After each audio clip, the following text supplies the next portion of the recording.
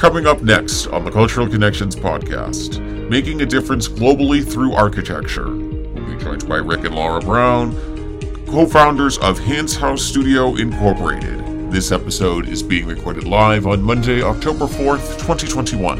This is the Cultural Connections podcast.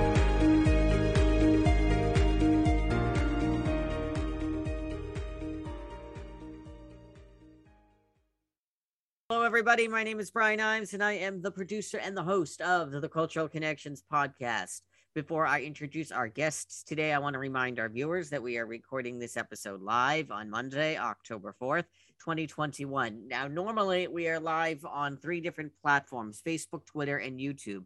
As some of you may be aware, especially if you're watching this episode live today on Monday, October 4th, Facebook is currently experiencing a massive outage.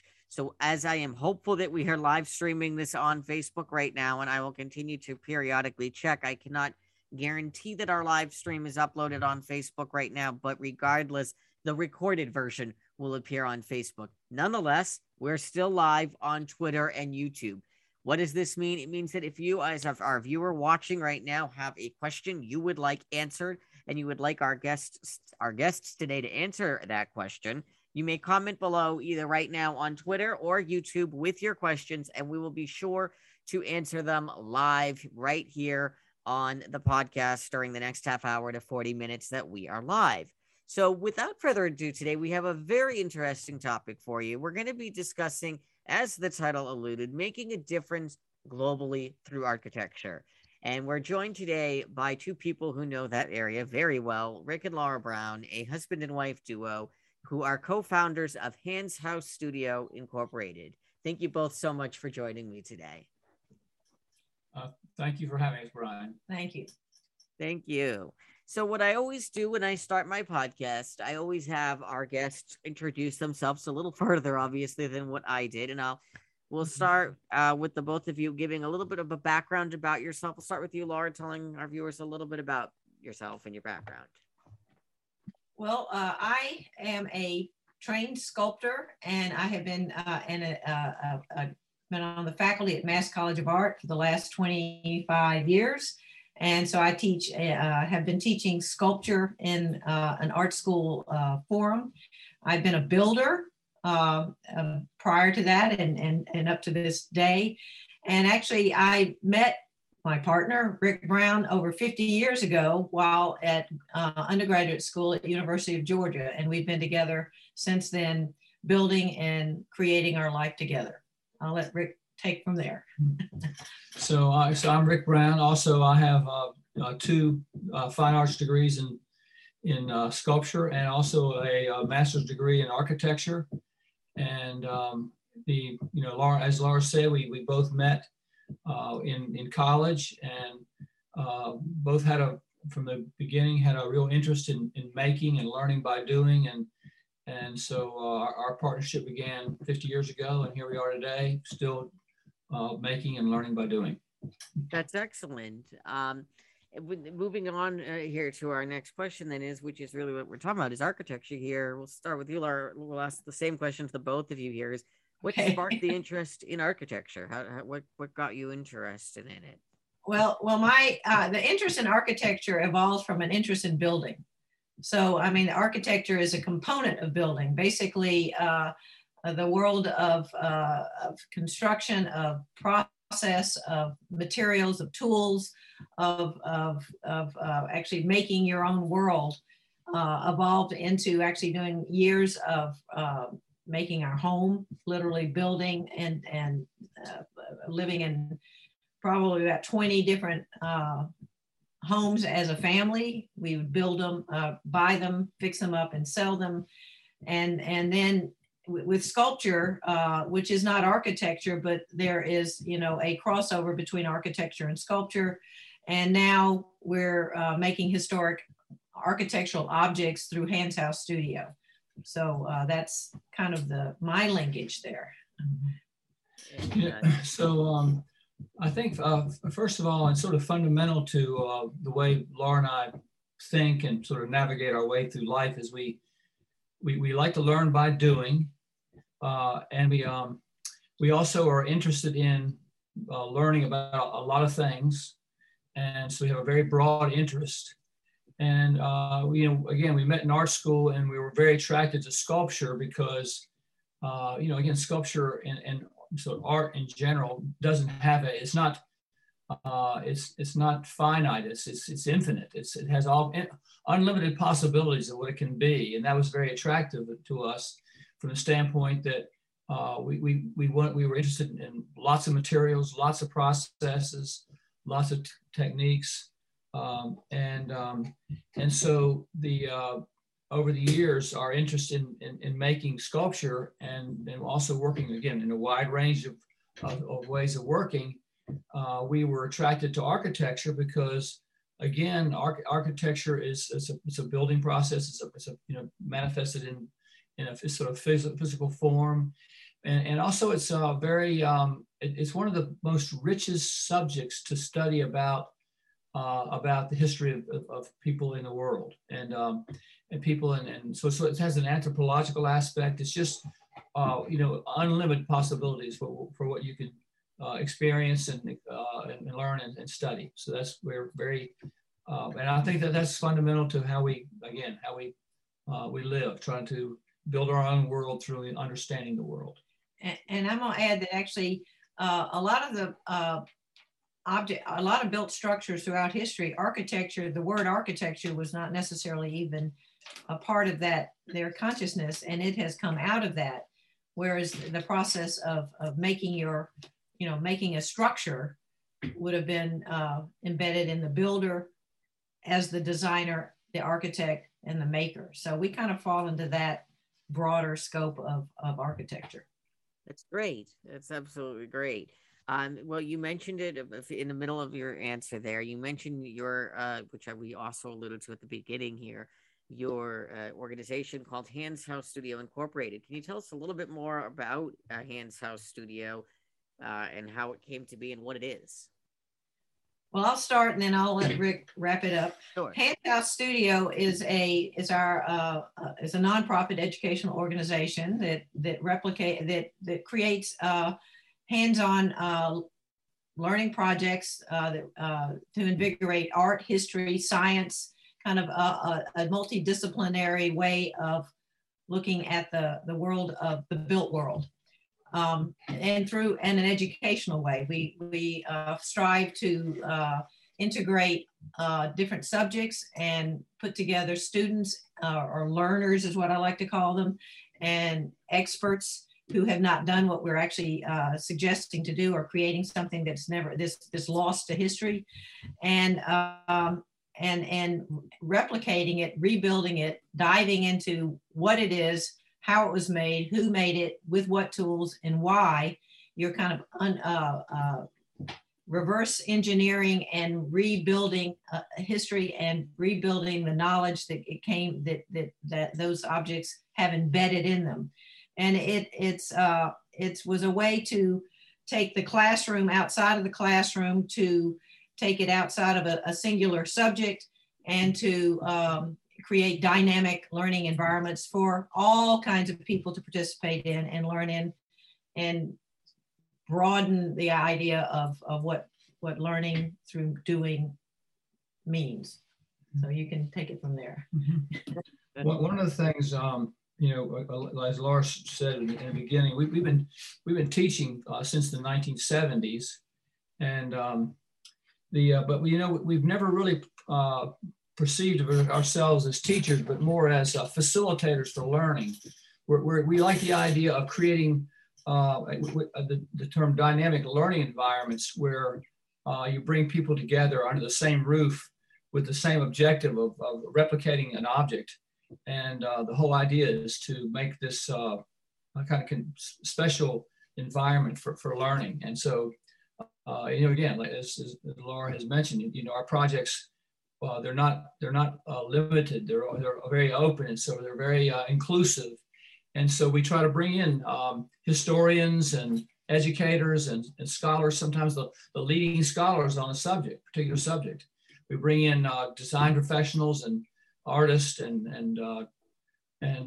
traditional builders and then students, all under the same roof, working shoulder to shoulder And it's what people realize is that is the power you have when you are cooperating, collaborating, and sharing the knowledge. And everybody has something to offer.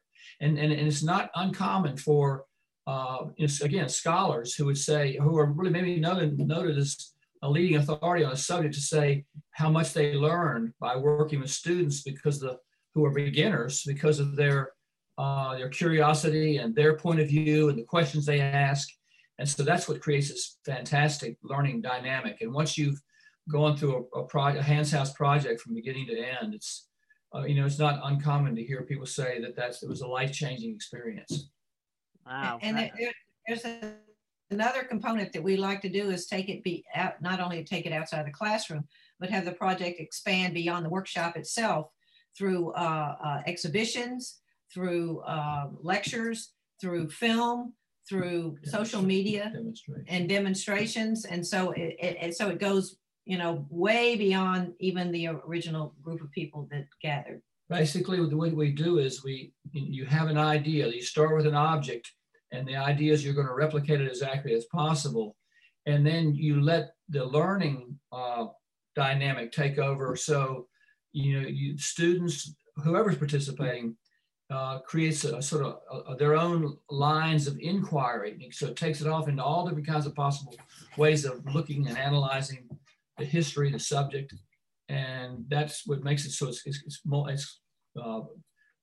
wants to expand and grow, and so again, the project takes you where it needs to go. So it's not uncommon for us to get an idea, and the next thing you know, you're traveling around the world to find an answer to a question that you only can find if you go to that particular place where it was built and try to reach back into the history of where it was at the time it was built. Wow, very fascinating. Very, very fascinating. And before we go further, I want to remind all of our viewers again that you're listening or watching to the Cultural Connections podcast. We are talking with Rick and Laura Brown, who are a husband and wife duo, and also the co-founders of Hans House Studio, as we talk about making a difference globally through architecture. And we want to remind you that we're accepting your questions right now. We know that we are live on Twitter and YouTube. Unfortunately, due to a outage with Facebook, we are not able to be live on there, I don't think, but hopefully it is still transcribing over to Facebook, but otherwise it will be uploaded then there later on. So if you have questions you'd like answered throughout the duration of the podcast, it will be live for probably another 25 minutes or so. You can comment below with your questions and we'll be sure to answer them. My next question to you is, you had a lot of notable projects through Hans House Studio that are listed on your website.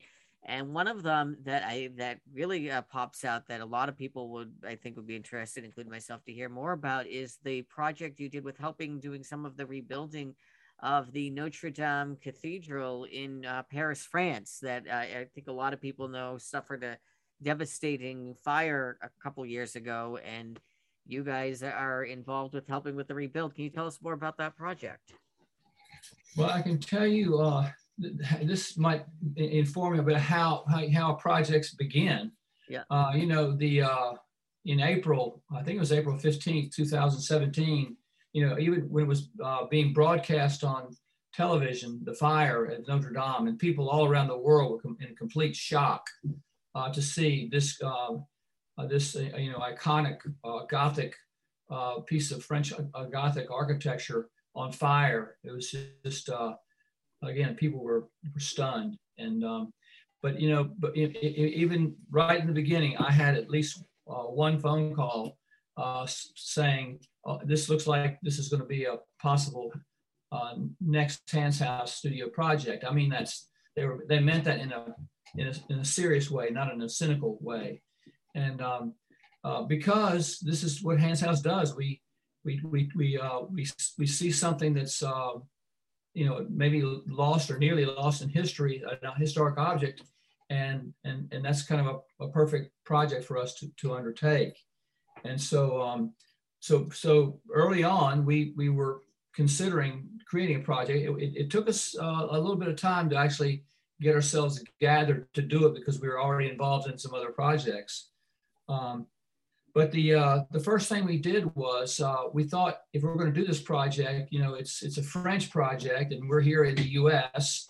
and we want to make it into, we want to do something that's going to be significant and at the same time not too aggressive but sensitive to what happened. And so we thought what we would do is we would try to replicate one of the wooden trusses of the roof section of the cathedral.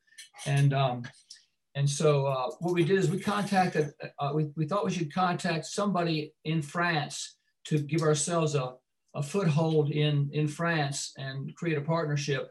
And we found out about an organization called Carpenters Without Borders. And they are an organization similar to Hands House, and they're in France.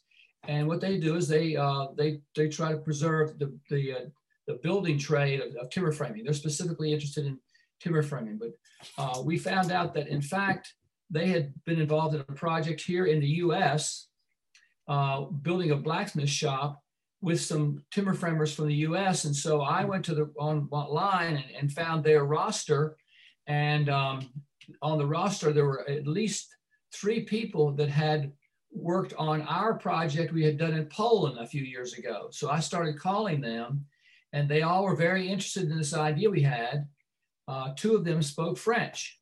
And so they had offered and they knew the director and founder of Carpenters Without Borders. So we created a Zoom call, and we told them that our idea was we wanted to replicate one of the wooden trusses.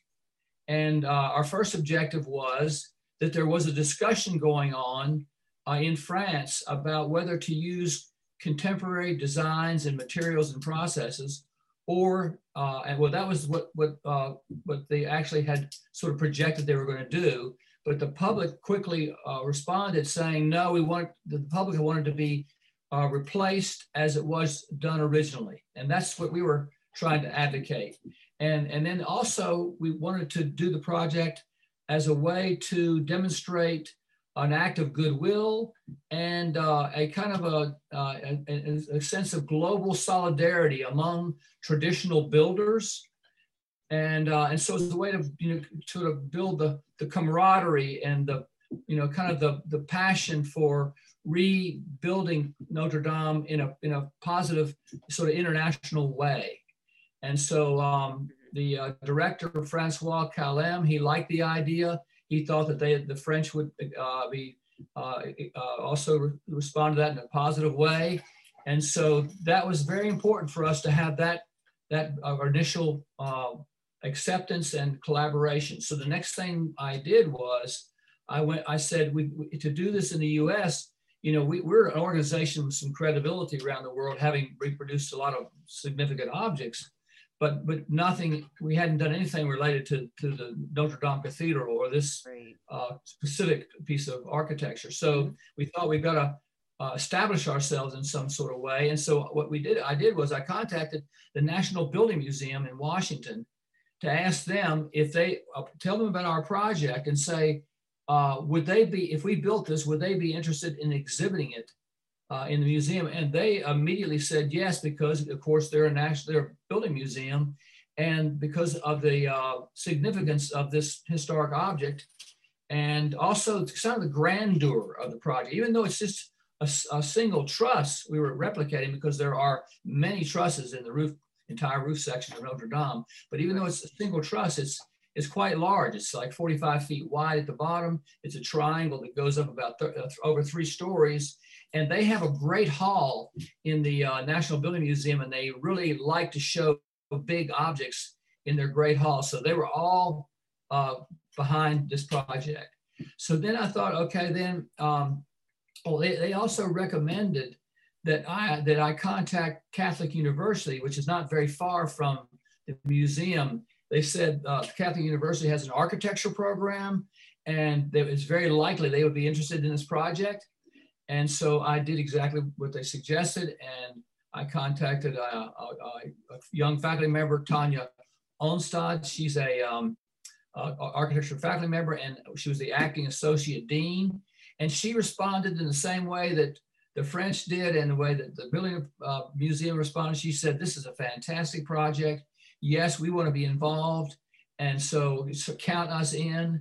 And so then now we had a kind of a local partner. We also just began discussing all the possibilities of what we could do, with working with Catholic University. And one thing was we were trying to establish where we actually would build our trust.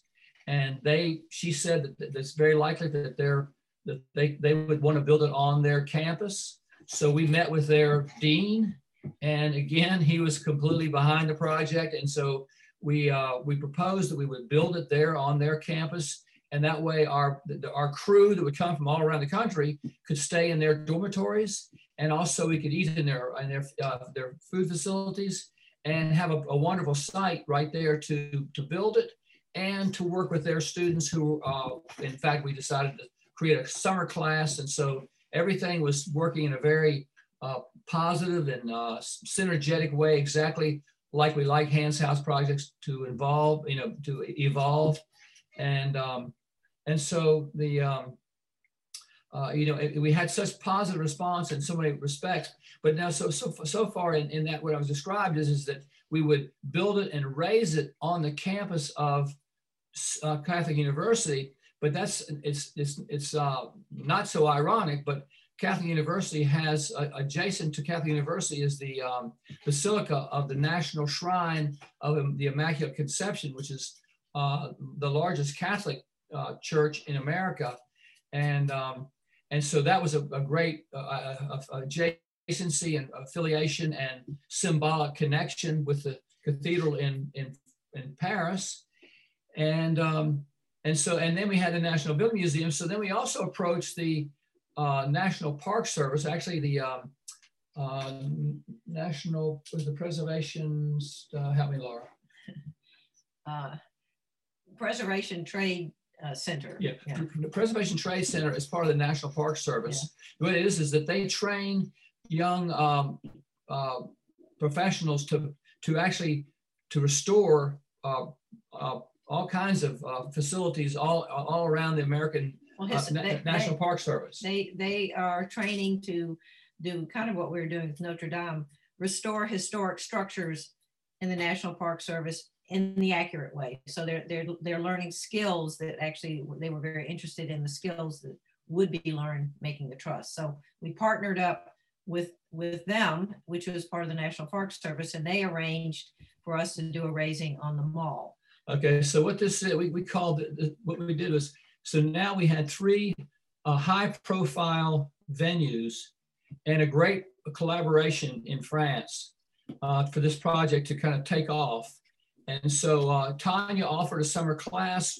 She attracted students from around the DC area, and so they produced a large body of research and analysis and models, and then they also participated in the actual building process. We also contacted professional timber framers from all over the U.S., as far west as California. And we had about 25 to 30 professional timber framers. We had a whole class, traditional carpentry class from North Bennett Street School in Boston. And we had several other architecture students involved. So, I mean, in all, we had about 60 people to make this truss in 7 days. So what we did is, to date, what we've done is we, in a total 12-day workshop, we with that group, we replicated the full truss, and then we raised it, which is a term for actually lifting it up in its upright position. And we did that on the campus of Catholic University across from the Basilica. And then we, 2 days later, we took it to the National Mall and raised it on the mall, which is, that's like America's front yard. And we raised it in between the National Monument, Washington Monument, and the Capitol building. And again, very representing the United States of America. And then we took it to the Building Museum and installed it there with an exhibition that students had put together and the National Building Museum put together at Hans House, which included models and drawings and historic interpretation. and that was on exhibit for about 6 weeks. Yes. And it just came down about a week ago. A lot in less than a year. Yeah. So, you know, it had, we call it the triptych exhibition, which is Catholic University, the National Mall, and the National Building Museum. Now, how do you get this over though to the, if it's built here, how do you get it all the way across the ocean and sent over to the Notre Dame? Okay, well, that's a fair question, but it's actually it's more simple than it might appear.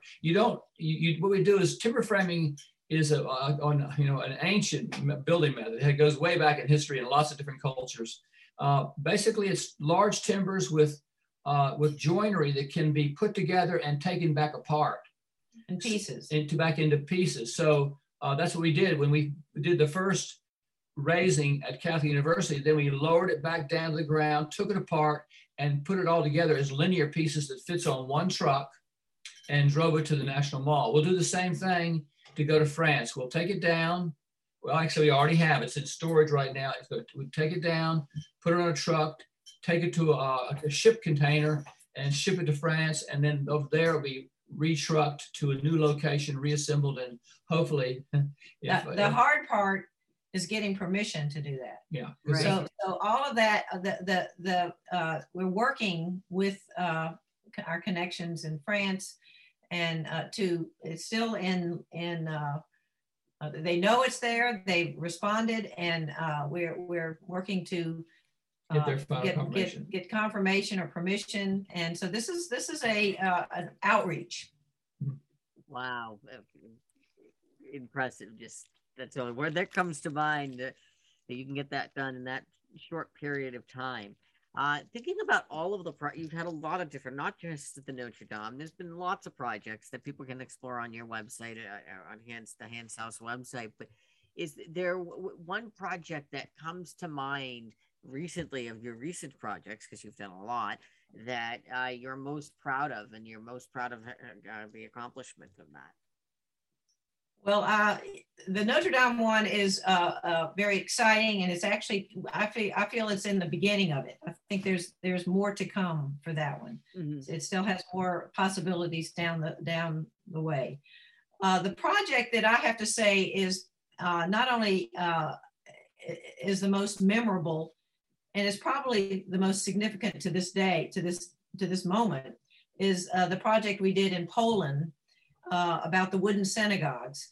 And it was a very long, that was about a 11 or 12 year project, starting with models and workshops. It's a project to rebuild, replicate full scale one of the wooden synagogues of Poland, wooden Jewish synagogues of Poland.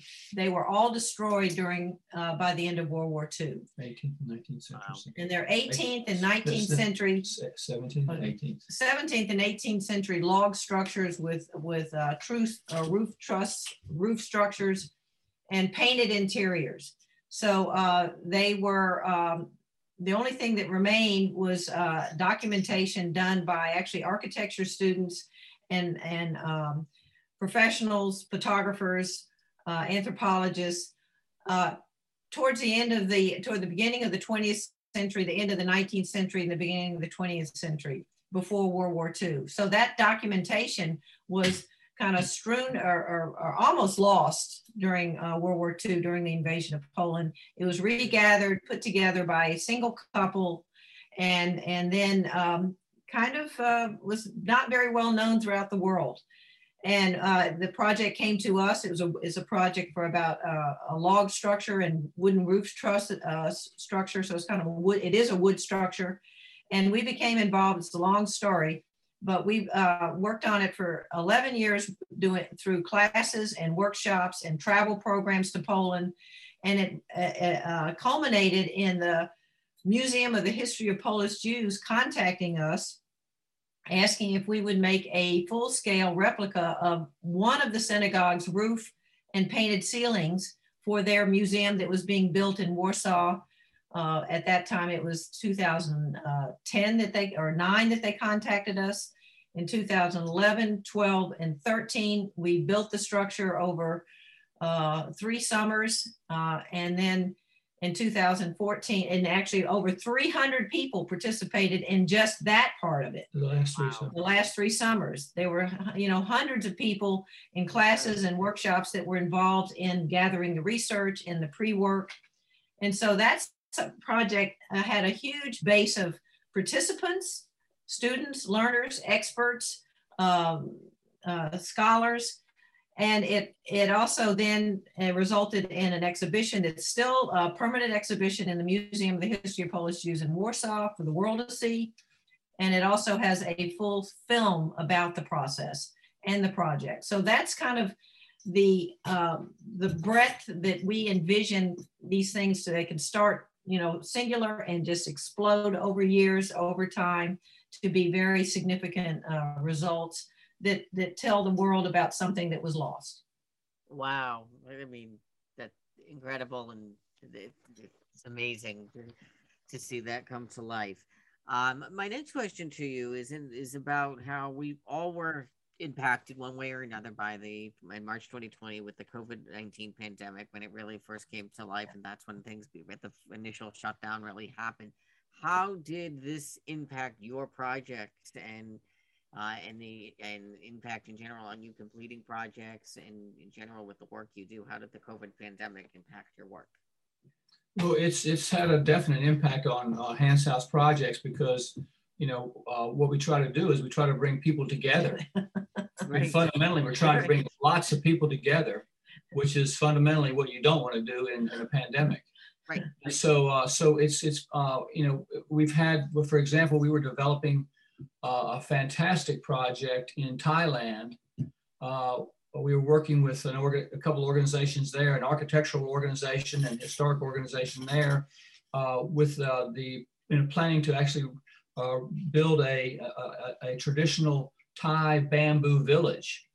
And unfortunately, that whole project has been kind of gone to sleep because we can't travel there and we can't bring the people together to do that. So that's one example. In the U.S., we've had we've actually been taking projects like we have a class we would call Toys for Elephants, designing objects to enhance the quality of life of animals in captivity. But the problem was, again, that's bringing students together, working in tight quarters in closed studios, and so we actually morphed that into. Instead of Toys for Elephants, we turned it into a class called Toys for Monkeys. And because for monkeys, they're they're smaller. The elephants require a much larger object, and monkeys are much smaller, and also not as complex to build. And so that gave us a way to continue doing some Hans House projects and visualizing them.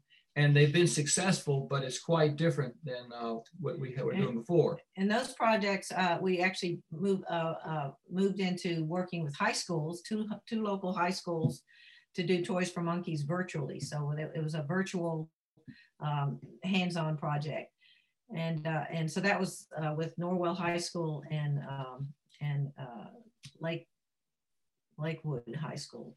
Yeah, and that evolution actually was very positive, and those schools are excited about what we did, and they want to continue. So that's an example of where the pandemic caused us to have to reassess what we were doing and sort of reinvent it and come out with another success story. But it's still quite different than the momentum we had for 10 years of designing and building for elephants. So.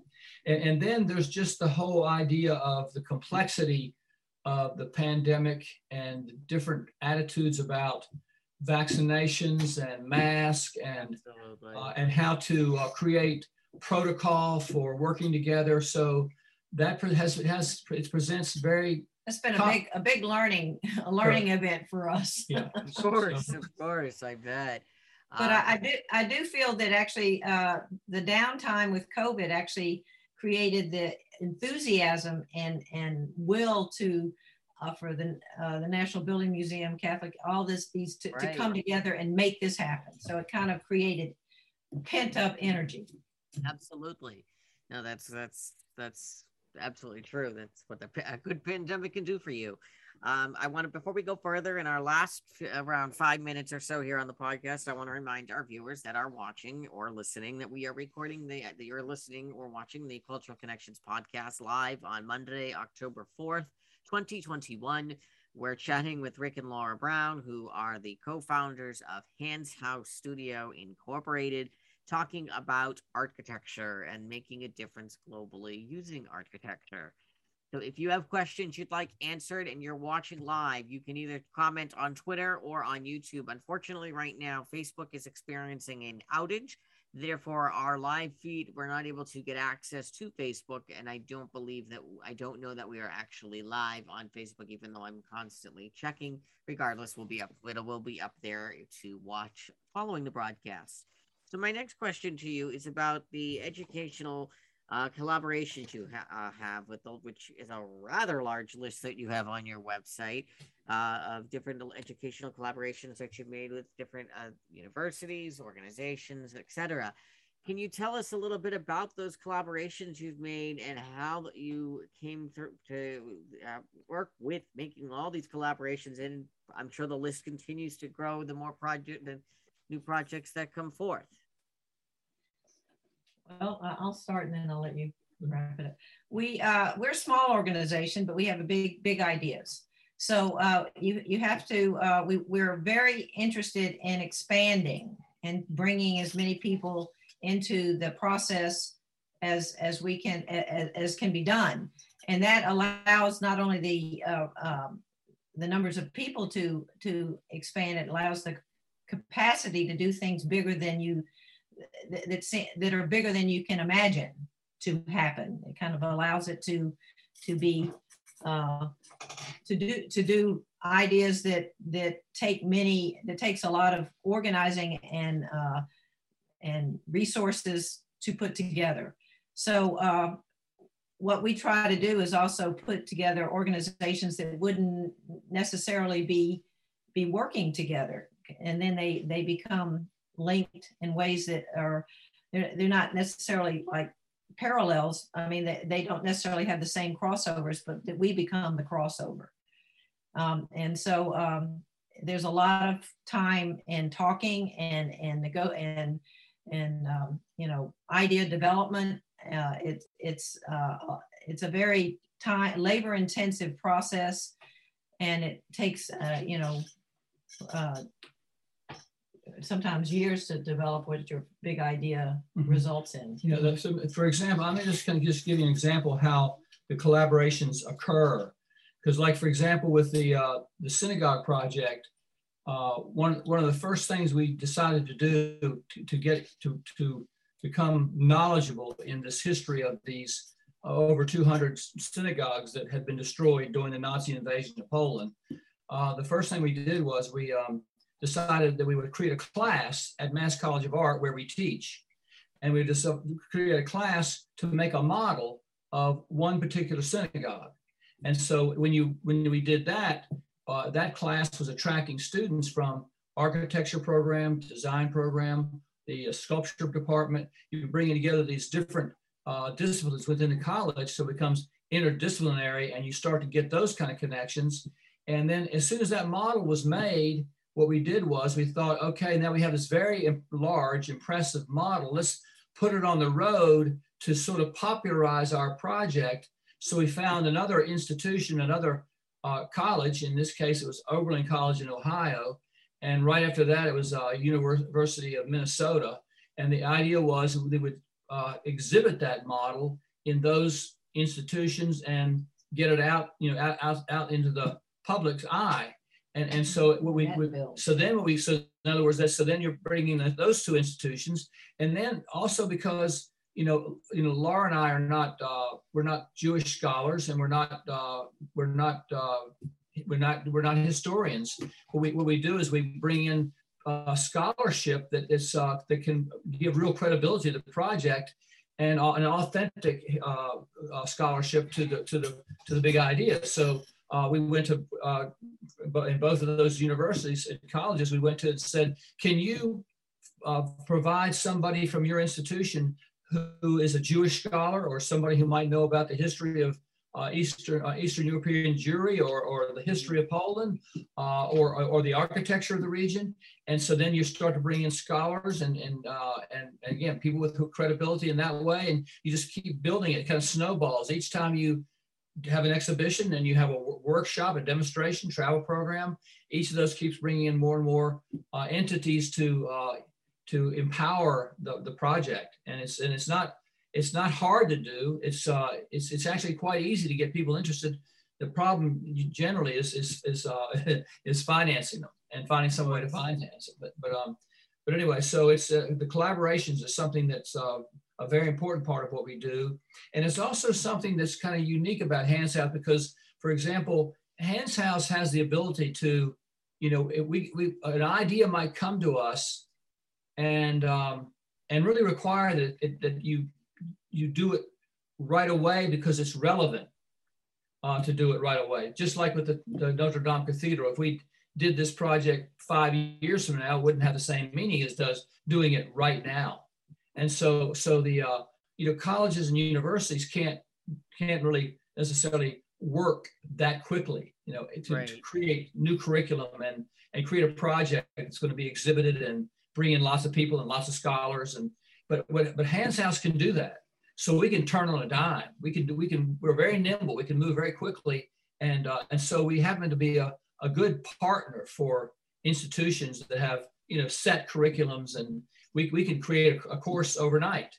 And that's one of the things that has made us very effective, because we can put together a class, put together exhibitions, put together projects, bring in lots of entities, and do it very quickly. And we also have an inventory or a group of alumni, Hands House alumni that come forward and give a lot of their time. There's a lot of volunteerism, and Hands House is very generous with how people can share in the project. We don't own it, we share it. And so I think that's something that's very important, and to give credit to all the variable organizations and what they've contributed and how they've contributed, and not just have it, kind of isolated. So it's opening up. It's like, saying everybody is important, everybody contributes, everybody learns. And so it brings it beyond just the walls of Hands House.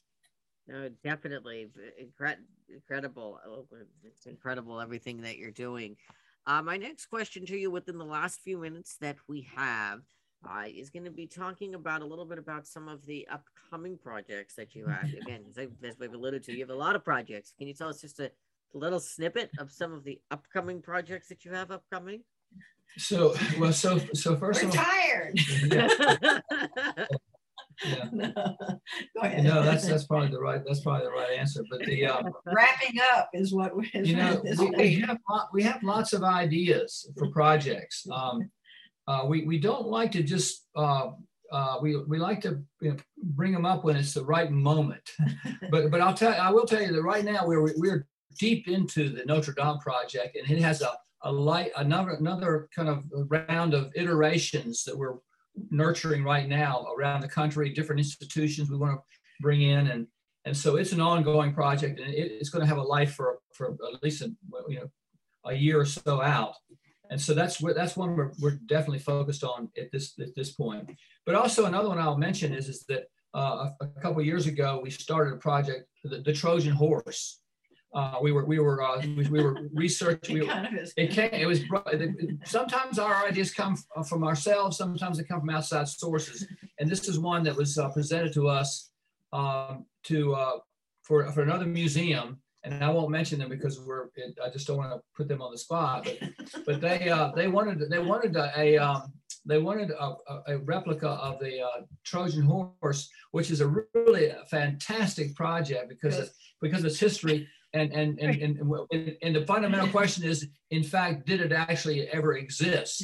So that adds another kind of a learning dynamic that's pretty valuable, I think, for for a student experience, to find things, do research and to find ways to give,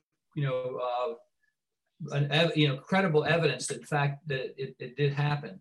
And so, I mean, it's such a potent subject because it has so much, it's like you think of, there's so many ways the word Trojan horse is used in literature and, politics and all kinds of things, but what was it, what happened, what is the actual history? So, so it's something that we have stirred up and have some capacity to take it forward if there's interest. And so that would be a wonderful one to carry out. There's some other ones that we kind of have in the early stages. I would say the China, what's that? Anyway, no. The China. What she's talking about is we've explored the idea of doing a replica of what's called it's a Chinese bridge called the Rainbow Bridge. And so we've done some early, we actually offered a class at Mass College of Art and got that project started right during the pandemic. And right before. And so that has been also put to sleep. And so, so we, that's right now, right there, that's 3 possible projects. But one that is ready, primed to go forward is not a physical making project, but making a website. We call it the digital, Gaborget's digital website for all the archival information and work that we did on the 12 years of the Gaborget Synagogue project.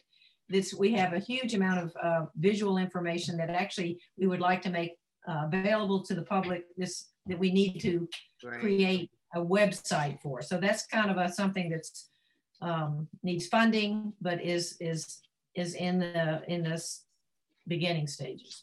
Absolutely, it's all very impressive, and I can't believe I have to say this, but we're already out of time for today. Just like that, it's amazing. I say every time I do this, I feel like the time goes faster and faster each time I do another episode of the Cultural Connections podcast. So again, I want to thank Rick and Laura Brown, husband and wife duo, the co-founders of Hans House Studio, for joining me today. If you'd like to learn more about their projects, you can check out their website at www.handshouse. That's HANDSHOUSE.org. Or you can get in contact with me and I can send you the link.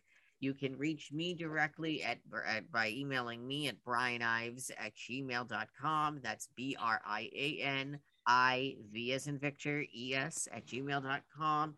And if you have questions that you would have liked answered that you didn't get a chance to ask today during the podcast, please feel free to reach out to me again with that email directly, and I will get your answers to your questions for you. Again, that email address is Brian Ives, BRIANIV as in Victor, ES @gmail.com. If you have suggestions for future episodes of the podcast that you'd like to submit to us, please again feel free to reach out to me at that same email address, brianives@gmail.com. Thank you again to Rick and Laura Brown for joining me today, and we will see you again next time on the Cultural Connections podcast. Thank you again for watching this episode of the Cultural Connections podcast. For more information on today's episode, be sure to check out our social media pages on Facebook, Twitter, and Instagram. You can also watch this episode again in its entirety on our YouTube channel. This podcast is also available on listening platforms Spotify, Apple Podcasts, Google Podcasts, Pocket Casts, Breaker, Radio Public, and New TV. Thanks again for watching this episode of the Cultural Connections podcast.